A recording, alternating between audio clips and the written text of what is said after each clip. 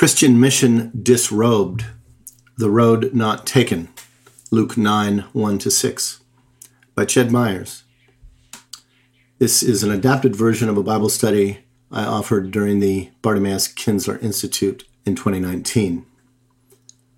Luke's version of Jesus' so-called missionary instructions, Luke 9, 1-6, does not come up in the Year C lectionary, but it surely haunts the consciousness of Christendom. The short version is simply this: had Christians observed these simple guidelines for how to interact with other people and places, the history of the world would be profoundly different. Jesus could not have been clearer or more unequivocal in these marching orders, but for the most part, our ancestors in the faith ignored them. Consequently, there has been hell to pay, a legacy of domination and supremacy and genocide tattooed on the centuries and on every land around this great Mother Earth. We would-be radical Christians would prefer to disassociate from this history and its legacy, as if our privileges were not rooted in it. But we should instead name and face it in order to exercise what Elaine Enns likes to call historical responsibility, which means fully embracing the great and difficult historic work of healing and repair. The perverted gospel of colonization was and is founded upon a colonization of the gospel. That is, elaborate theological systems that ignored or rationalize away the clear instructions Jesus gave to his followers. So it is important to pursue a radical analysis that returns to the roots of our tradition to seek out where we Christians went so wrong. Luke is quite interested in Jesus' missionary instructions, recording them in chapter 9 in the sending out of the 12 and again in the sending out of the 70 in chapter 10, which is more elaborate and detailed. Let's look at the salient points of the shorter version. First, note that the what of mission is twofold: to proclaim the alternative socio-political order called the Kingdom of God, and to confront demons and cure disease. This latter aspect is reiterated in the last phrase in verse 1 as healing the weak, which connotes both physical and socio-economic vulnerability. These same two aspects are narrated in the concluding part of this passage as a framing technique of repetition, so we don't miss it. This brings us to the first how. The significance of verse 3 cannot be overstated. Don't carry your baggage into your host community. This is not just about traveling light. It's about going vulnerably.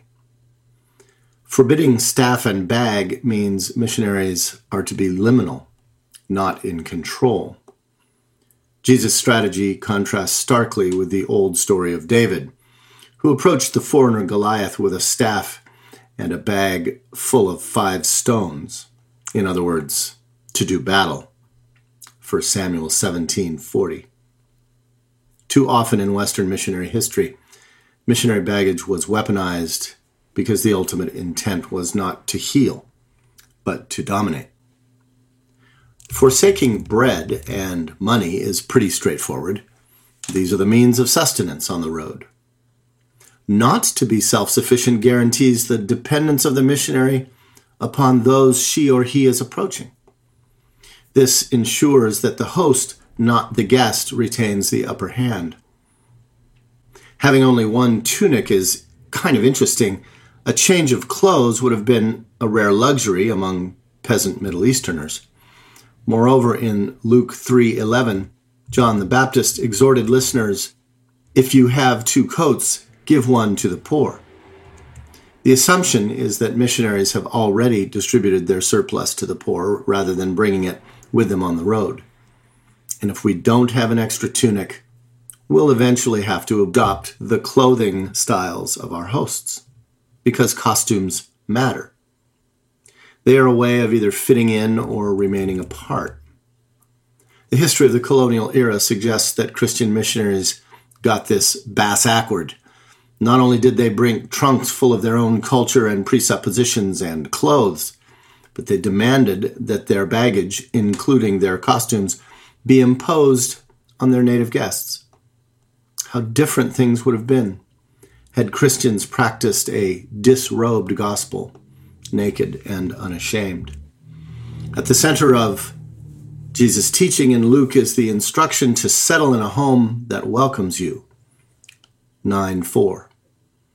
The implication is that one must stay long enough to truly understand the new place and people, which can take a very long time.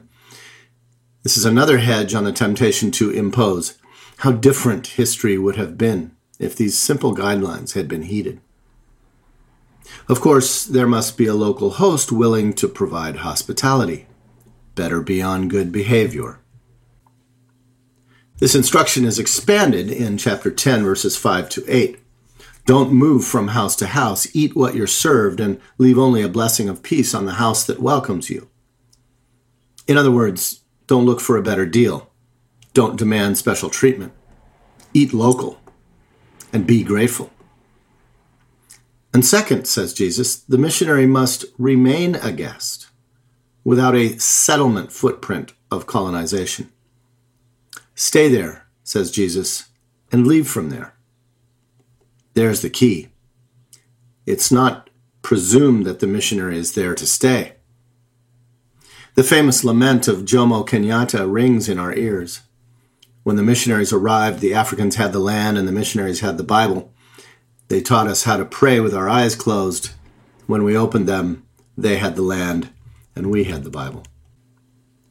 But what missionaries were supposed to do, according to Jesus, was to offer gifts of healing and good news and move on. To stay only if asked and on the terms of the host. How different history would have been. The final instruction is the interesting ritual of what to do if the missionary is not welcomed, included because this is always and everywhere a real possibility.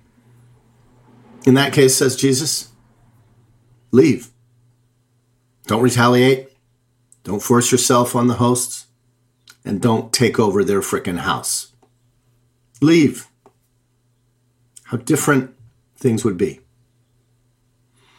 The shaking off of dust is clearly a symbolic gesture that is important to Luke, since it appears several times in the book of Acts. Paul leaves both Iconium and later Corinth, Acts 18:6, in such a fashion, though note that the same demonstration is used against him by his Jerusalem opponents in Acts 21. Jesus identifies this dust shaking as a form of protest in Luke 10:11, where he associates it with Sodom. This is because the great sin of Sodom, contrary to how most Christians understand that old tale, was lack of hospitality to strangers. In Genesis 19, the Sodomites refuse and then abuse the very angels that Abraham and Sarah had welcomed earlier in Genesis 18. So Jesus is saying, yes, inhospitality is a serious problem, especially for missionaries on the road. But all you can do is point it out. If folks don't have ears to hear good news, keep going. Done and dusted, so to speak. Europeans in the New World almost always initially encountered generous hospitality from the indigenous peoples they met, because welcoming strangers was and is endemic to native cultures. The chiastic structure of this teaching puts verse 4 at the center, the command to respect one's host by living within the limits of their capacity for and willingness to extend hospitality, which is exactly what our missionary ancestors did not do here on Turtle Island. Indigenous hospitality was very soon abused by their guests, whose goal was never community, but conquest. Usurpation became theft, became profiteering. It's mind-boggling. Jesus' instructions were so simple and clear and timeless. How different history would have been had Christians heeded them. As for us settler Christians, we need to figure out how to be accountable to this legacy, how to heal it, and how to embrace again Jesus' clear counsel, practicing only a disrobed style of mission that focuses only on bringing good news of an alternative to empire.